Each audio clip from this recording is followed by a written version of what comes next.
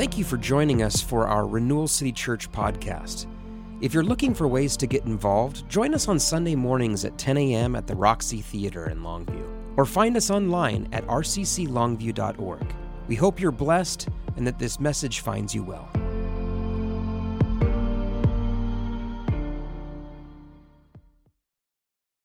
So we're going to finish up the story of Samson today. We've been going through the book of Judges over the last number of weeks. And the whole theme of the book of Judges is these different people are raised up by God to be deliverers for Israel. And, of course, each of these judges' stories has a lot to say about the deliverer that God is going to raise up, the final deliverer, Jesus Christ, who delivered us from sin and death. And each of these stories has a lot to say about the fallen state of humanity as well. And particularly during this Lent season, the time between Ash Wednesday and Easter morning, this is a season in the Christian calendar year when we are meant to be reflecting and focused on the fallen state of humanity. And the emphasis of that being our common fallen state together. We all are fallen. We all are flawed. We all are human. And so in these stories of Judges, we are meant to see a bit of ourselves. We're meant to maybe have our eyes opened up to blind spots that we have within ourselves, or we're meant to see in that story a theme that ties into, oh yeah, I could see myself fallen in that same way as well. And so hopefully as we finish the story of Samson today, you'll be connecting with that material in a meaningful way. So I remember the first exposure I probably had to the story of Samson was from the picture Bible that was in the late 70s. It was a comic book version of the Bible. Now, I'm not talking about the newer comic book versions of the Bible. I mean, that stuff has exploded ever since kind of the manga comic book phenomenon. I'm talking about the old 1970s one. Now, are any of you familiar with the picture Bible? A few of you. Oh, you brought it today, David? Nice job. That's great. That's great. I don't want to show it, but somehow I got kicked off of the slides. So whoever's doing the slides, you're going to have to help me out with these. As I've been reading the story of Samson, in my mind, like Samson is the picture Bible version of Samson. And so I've had these images, just different images from the story in my mind. And one of those images that left the strongest impression in my mind is the story of Samson carrying away the gates of Gaza. And so thanks to David Alexia, I have a few shots from the picture Bible for these. It should be there. Yeah, there we go. So one evening, Samson visits the Philistine city of Gaza. That's Samson in a disguise. He's wrapped up in that cloak. And he's telling the guard at the gate that he's come to see a friend.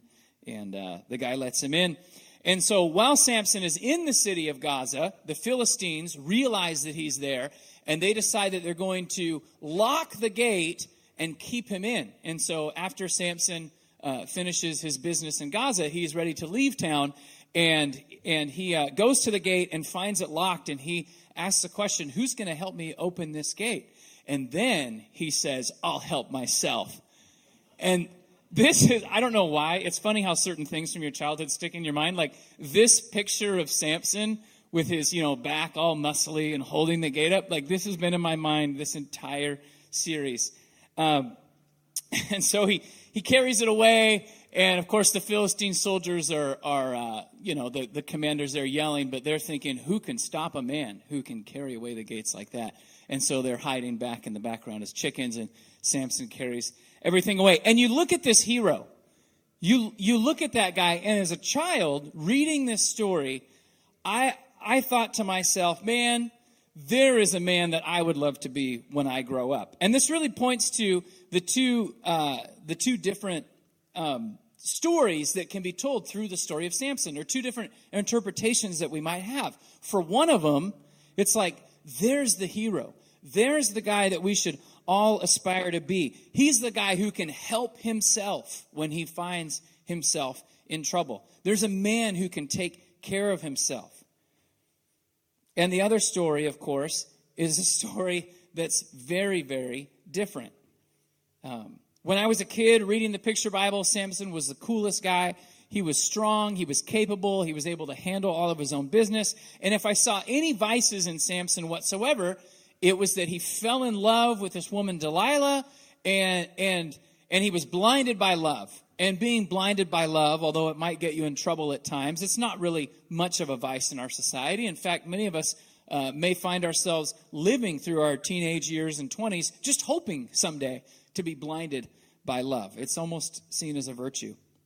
Of course, this mindset, this idea about Samson, becomes completely disrupted if you actually read the story of Samson in Scripture. Let's turn your Bibles to Judges chapter 16, and we'll just briefly read the story of Samson headed to the gates of Gaza. Chapter 16 starts off with this line. It says, "One day Samson went to Gaza, where he saw a prostitute." This was not in the picture Bible. "He went in to spend the night with her, and the people of Gaza were told, 'Samson is here.' So they surrounded the place and lay in wait for him all night at the city gates. They made no move during the night, and they said to themselves, 'At dawn, we'll kill him.' So Samson went to the city. He saw a prostitute. He decided to go and spend the night with her. And the Philistines realize he's there, and while Samson's hanging out with the prostitute, they surround the city. They lock the gates, and they're there, and they're going to trap him. Verse 3, it says, "But Samson lay there only until the middle of the night. Then he got up, he took hold of the doors of the city gate, together with the 2 posts, and he tore them loose, bar and all, and he lifted them to his shoulders and carried them to the top of the hill that faces Hebron." Now, as an adult reading the story, right away, you realize this isn't a superhero story. This isn't the story of one of the Bible's heroes. I mean, it's filled with all of these troubling details. I mean, one, Samson's not just there to see a friend. He has an ulterior motive. 2, here he is empowered by God to deliver the people of Israel.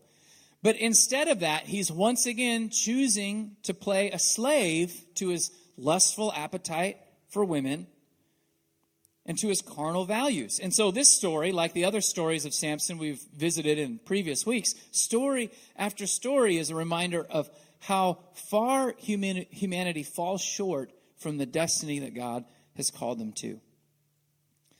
The original audience reading the story of Samson is meant to come away with the main point being, hey, deliverance has yet to happen on the part of our people.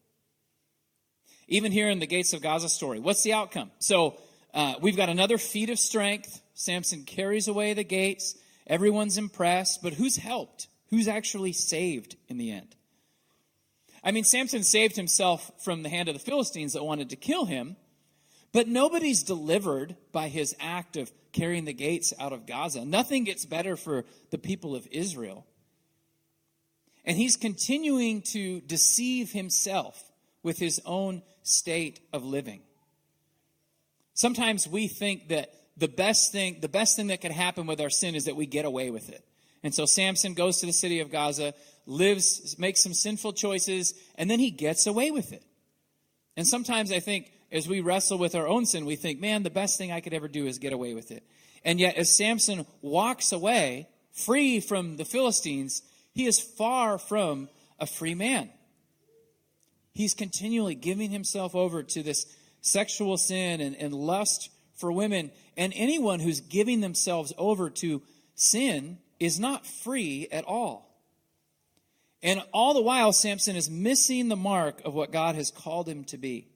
Remember, it was said before he was born, he was meant to be someone who would lead the way in delivering Israel from their oppressors, from the Philistines. And yet here again, we have a deliverer who has yet to deliver anyone.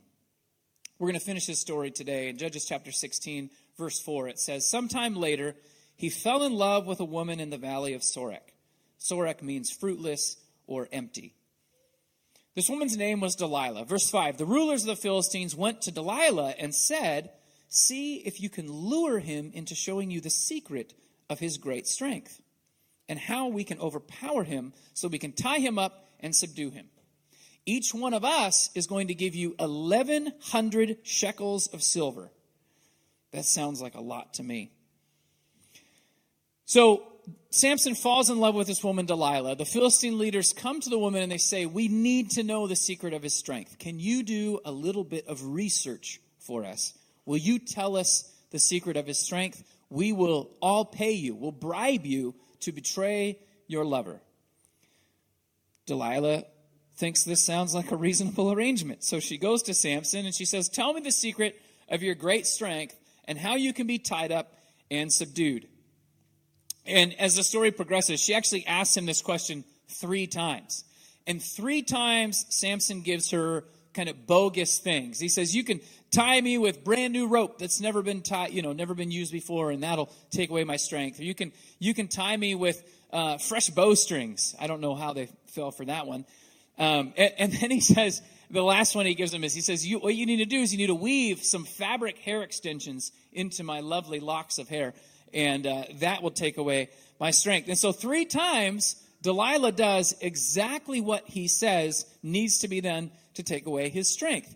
And in the meantime, she's colluded with the Philistines. They've got some soldiers hiding in her home. And each time she gets Samson restrained, she would say to him, Samson, the Philistines are upon you. And he would break the bonds, and it would turn out he was just as strong as he ever was before. Now, it's unclear in the story if when he breaks those bonds, if he's aware that the Philistines are in the house, or if they're like hiding in the broom closet waiting to see if it really worked or not. But anyhow, this happens 3 times.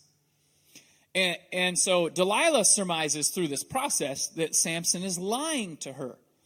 Now, why it is that Samson never surmises the treachery that's inside of Delilah's heart to want to capture him, I don't know. But he's clearly blinded by love. He's blinded by his infatuation for her. He's blinded by his desire to be with her, his lust for her. After the 3rd unsuccessful attempt that Delilah has, she's whining at Samson. She's weeping. She's saying, you don't really love me. You're lying to me. I can think of all kinds of retorts that Samson could have said to put her in her place, but he just sort of bears her whining all the way until the point the scriptures say that he was sick unto death. At this point, Samson, with his whining girlfriend that's making him sick unto death, you would think, find a new girlfriend. In fact, any of you that are in a relationship with someone and it's not sealed with a ring and vows before God, if they are making you sick unto death, that's a red flag. That's a big red flag. But instead of breaking up with her, in verse 17, Samson tells her everything. He says, no razor has ever been used on my head because I've been a Nazirite, dedicated to God from my mother's womb. And if my head were shaved, my strength would leave me, and I would become as weak as any other man. Now, I know what you're thinking. As weak as which other man? Because some men are super, super strong, and other men are super, super weak. We don't know. But Samson says he would be weak as any other man. Now, it's interesting because here at this point in the story, Samson seems to think that all he's holding on to is the hair thing. If you've been tracking over the last couple of weeks, you know there's 3 different vows that a Nazirite's supposed to be following. And we're pretty sure he broke the first one with the not touching anything from the fruit of the vine thing when he was wandering in the vineyards. We know that he broke the second one, the not touching any dead people, because he stole the robes off of the people the Philistines that he killed, and took honey out of the carcass of the lion. And so in Samson's mind, he knows he's already broken 2 of the rules. And he's like, my strength is still here because at least I haven't cut my hair yet. At least I haven't cut my hair yet. He really feels that the uncut hair is the only thing he can point to of why it is that he's still freakishly strong. I want to highlight that Samson's confidence then, his faith is set in his own ability to follow the rules. And his his mindset or his conception of how well he's doing at following the rules is pretty subjective, right? I mean, he's sort of justified everything that he's done up to this point by saying, at least I haven't cut my hair yet. That tends to be how we feel about ourselves when we're trying to measure ourselves on following the rules. We're pretty quick to forget all of the things that we have done wrong and hold on to the one thing that we've done right and hold that as justification for why we should be entitled to this or to that or that kind of treatment or this kind of treatment. We tend to be really quick to give ourselves as long a leash as possible, and yet when we look at others, it's pretty rare that we say of them, well, at least they haven't physically stabbed me in the back with a dagger yet. Instead, we think, I can't believe they did this, I can't believe they did that, I can't believe they did this. But when we talk about ourselves, we go, at least I haven't cut my hair yet. I had this thought this week that if we're saying to ourselves at any point in time, well, at least I haven't, that should be like a trigger for us. And we go, wait a minute. I'm pretty sure that my confidence is in the wrong thing right now. I'm pretty sure that my focus is in the wrong thing. I'm pretty sure that I'm going to follow this statement with some kind of illegitimate excuse for me to do something that I probably should rethink and not do. For Samson, what this statement really betrays is that his confidence is not in the identity that God gave him. It's not in this thing that happened. I mean, think about it. Delilah asked, what's the secret of your strength? And if he was going to spill all of that, he could take a moment to talk about who the living God of Israel is and how this God chose him before he was born to be a deliverer. And he could say, and here's the crazy thing about God. He can enable his people to do things that are miraculous, that no man should be able to do. And every time that I've lifted my hand against the Philistines, it is this God who has given me the power to be successful. And yet instead he says, I've got long hair. If it were to be cut, I would be toast. His confidence is not in his conviction that the Lord is with him, but his confidence is in all the things or the one thing that he thinks he's doing that in some way obliges the Lord to stand on his side and be with him. Samson's put his hope in his deeds, and he's credited his strength to his deeds. And in this moment, he speaks that out for the first time. My strength is coming from my religious commitment to not cutting my hair. And in this moment, we're learning. His words are revealing what his faith is really in. Samson's faith is not in God and God's commitment to him. Samson's faith is in himself and whatever he thinks his commitment is to doing what God called him to do.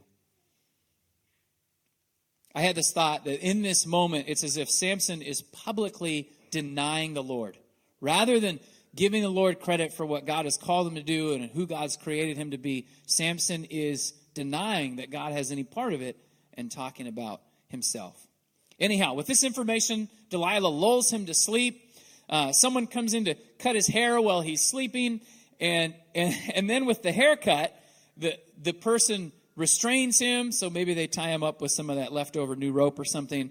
And then Delilah says in verse 20, like she said before, Delilah says, Samson, the Philistines are upon you. And then he wakes from his sleep and he thinks to himself, I'm going to go out just like I did before. I'm going to shake myself free. But then it says, but he did not know that the Lord had left him. He didn't know that the Lord had left him in this moment. He had no idea that the God who had been empowering him for these crazy feats of strength had left him. Honestly, based on what he said earlier, I don't know that he was ever aware the Lord was with him. It seems that his mind is, kind of warped in his perception of reality.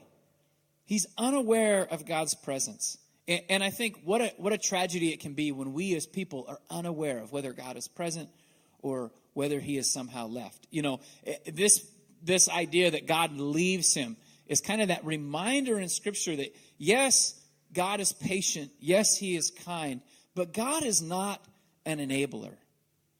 God doesn't stick around to play our games forever. There comes a point for each of us when God says the best thing for you in this season is not that you would get away with it again, but it's that you would be caught and confronted in your sin. And this is that moment for Samson.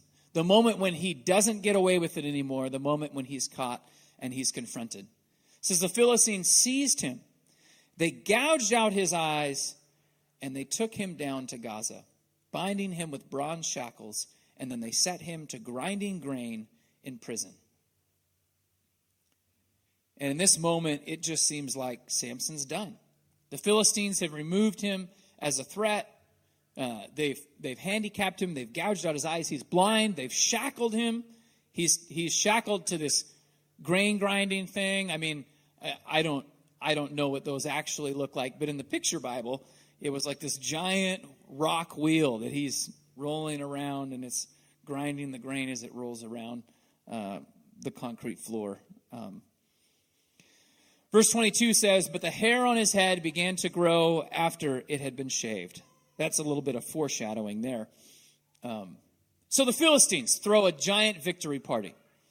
That Samson's this strong man in Israel. He's someone that has caused them all kinds of trouble. And so they throw a giant victory party in the temple of their god, Dagon. They invite thousands of people to come. And they're all there hanging out, having a party. And they say, yes, this is our god Dagon has delivered this man who burned all of our crops. You remember that from a couple weeks ago? This is the man who, piled our dead, multiplied our dead in the land. This is a guy who had killed thousands of them and burned all their crops. And they're like, thank goodness this problem's done with. And they're worshiping their god Dagon. And then during the feast, they say to one another, well, let's get Samson to come in and perform for us. We don't know exactly what Samson's talents were. We do know he's a pretty good poet and a decent songwriter from previous weeks in reading the story, but I don't know what it is that they want him to perform. But he's invited, he's brought up from the prison, he's set on this performing stage that's among the pillars that are holding up the roof of the temple. And in verse 26, Samson says to the servant who's holding his hand, he says, put me where I can feel the pillars that support the temple so that I can lean against them. Verse 27, we're told the temple was crowded with men and women. All the rulers of the Philistines were there. And on the roof, there were about 3,000 men and women watching Samson perform. Verse 28, then Samson prayed to the Lord, sovereign Lord, remember me, please, God, strengthen me just once more. And let me, with one blow, get revenge on the Philistines for my 2 eyes. It's a 2-for-1 deal for Samson. Interestingly, in the story of Samson, this is just the second time that he prays. The first time was when he was in the wilderness. He was thirsty. He needed water. I think that was last week's message. This is the second time he prays. And what is it that he asks God for this time? He asks for revenge for his 2 eyes. In this moment, he could have asked for anything. I mean, he's lived God's miraculous strength in his life. He's seen what God can do to give him strength and to help him live. And you would imagine, I mean, if he's got the faith to ask for strength, he's got the faith to ask for sight, right? I mean, in one sense, a miracle is a miracle is a miracle. If God does something that defies the laws of physics and biology, I guess he does, right? And yet in this moment, Samson is blinded with this continual hunger for revenge. Never mind that in this moment he could realize, hey, I have been blinded. I've been grinding grain for months. I'm supposed to be the deliverer of Israel. God, restore my sight. God, help me to get out of this bondage so I can lead my people to freedom. And instead he says, God, give me revenge for my 2 eyes. I was thinking about how we pray so often for the wrong things. This is Spring Forward Sunday. This has been my least favorite Sunday for years. As long as I can remember, I've slept terribly on the Saturday night before Spring Forward Sunday. And so you can imagine on many Saturday nights over the years, I go to bed and I'm saying, Lord, just help me to sleep well. I mean, I have fitful dreams, stress dreams about church. I'm waking up constantly. Is the time change happened yet? Has it not happened yet? Is everyone going to show up at the right time? Are things going to go well? Most stressful night of the year for me. And for years, my answer to that is to ask God just to give me a good night's sleep. And for years, that prayer has gone unanswered. Usually you guys see the evidence of that on Spring Forward Sunday. Bags under my eyes, I'm exhausted, I got no sleep last night, I'm cranky, and then, anyhow, this year, I went to bed, and I didn't pray for anything. I just went to bed like a pagan. And I slept great. And so I was reflecting on that this morning. I was like, man, what happened? That was really good. And I was reminded of the work that God's been doing in my heart over the course of the last 7-8 months or so, where I feel like God is changing me. He's delivering me from different forms of slavery that I've lived under. Performance-based personality. My value as a human being is based on how well I'm performing in my job as a pastor for the kingdom of God. And I had this thought that all those years I was asking for the wrong thing. I was asking for a good night's sleep when I should have been asking for deliverance. Lord, why do I care whether everyone shows up an hour late to church tomorrow, including me? Would that be okay? I'm not going to get fired if I oversleep. I mean, come on. You guys wouldn't fire me for that. You're good people. All those years, I'm asking for the wrong thing. I'm saying, Lord, give me a good night's sleep. Help me to preserve my sanity so that I continue to operate in the dysfunction that I've lived my life in, rather than saying, Lord, set me free. Show me. Why is it that this one night throws me off? Why is it that 1 hour throws me into such a tailspin mentally? Heal my heart, heal my soul, deliver me from my sin.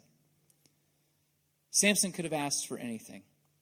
Instead, he asked for strength. So verse 29, he reaches toward the 2 central pillars on which the temple stood. He braced himself against them. He put his right hand on the one, his left hand on the other. And then Samson said, let me die with the Philistines. I think I've got a picture of it. Let's throw that up there. There you go. Look at that guy. Man, he's got more muscles drawn on his side than I knew existed. Let me die with the Philistines. He pushed with all of his might, and down came the temple on the rulers and all who were in it. And thus he killed many more when he died than while he lived. And while Samson went out with a bang, in the end, Samson's fate is exactly the same as the people that were the oppressors. In the end, rather than living the destiny God had given him to be a deliverer of his people, Samson ended up embracing the destiny of the Philistines, to die judged by God. In the end, clinging to vengeance, clinging to his bitterness, he died. I mean, yes, he killed many, but he saved none, not even himself. And yet, even for his lack of accomplishments, God uses Samson's life. As you continue the story of the nation of Israel, by the time the next leaders are raised up in Israel, there's a man named Samuel the prophet, and there's King Saul. What we see is that no, Israel isn't delivered from the Philistines. The Philistines are still the enemy there.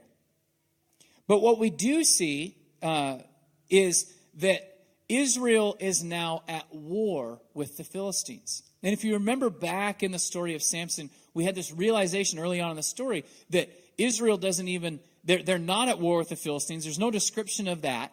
And that God, as Samson's grown, and Samson, God probably can see all the vices in his life, and it's like, this is going to be a little different. God ends up using Samson's vices as a reason to bring up conflict between Israel and the Philistines, as a reason to stir up Israel to their oppressor, to not be okay, to instead of sitting in their oppression and saying, well, this is just life, the Philistines rule over us, I guess this is how it is, for Israel to say, enough is enough, we want to be free.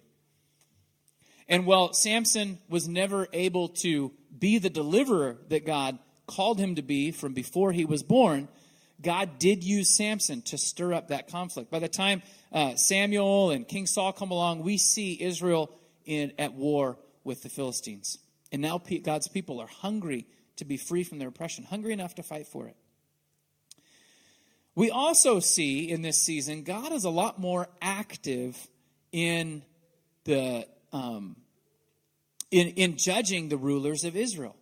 And so at the beginning of 1 Samuel, we see stories of God being active with the people, and he's judging the corrupt leaders of Israel. So it's not just Samson who's a bad leader during this time. There's others, Eli the priest and his sons, and God is judging these corrupt leaders, and then he's also making the way and raising up a new deliverer.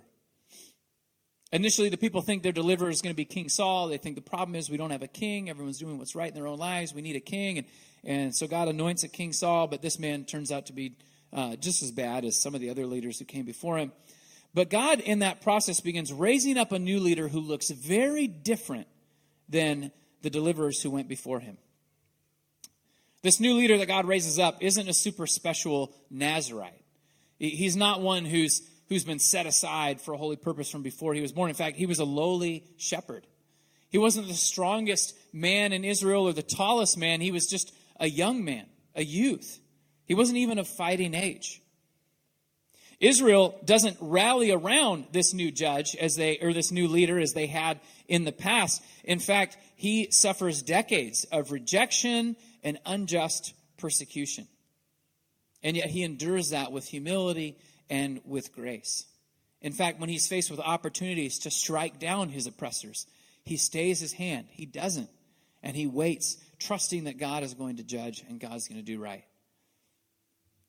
When this young deliverer was faced with one of his greatest challenges, he was facing a giant Philistine known as Goliath. He says these words. To the giant, he said, "You come against me with sword and spear and javelin. But I come against you in the name of the Lord of hosts, the God of the armies of Israel, whom you have defied. This day the Lord will deliver you into my hand, and then the whole world will know that there is a God in Israel." Contrast those words with the words of Samson. "The source of my great strength is that I've never cut my hair." This deliverer saw the Lord's presence and the Lord's action, the Lord's name, his essence, the fact that God was here. They saw this deliverer, who was David, the shepherd, who became David the king. This deliverer saw that God was central to everything that was going on. This deliverer was called a man after God's own heart. And although David was a man as well, and David had his own flaws, what we see in the trajectory of the story of Israel is a deliverer being raised up who looks a lot more like the capital D deliverer, like the Messiah that God is promising to his people. We see if Samson maybe represents a significant step away, and probably in many ways the most significant step away, the most exposing view at the fallenness of humanity, the next deliverer that God raises up, King David, represents a shift in that story. It represents a restoration of humanity. There's a reason that when the Messiah came, he was known as the Son of David. And while Samson didn't deliver anyone, and David's kingdom eventually fell, again, these stories are meant to be foreshadowing the Messiah who would come. The one whose ministry of restoration and reconciliation was prophesied from way back in Genesis, way back when humanity fell from the grace of God.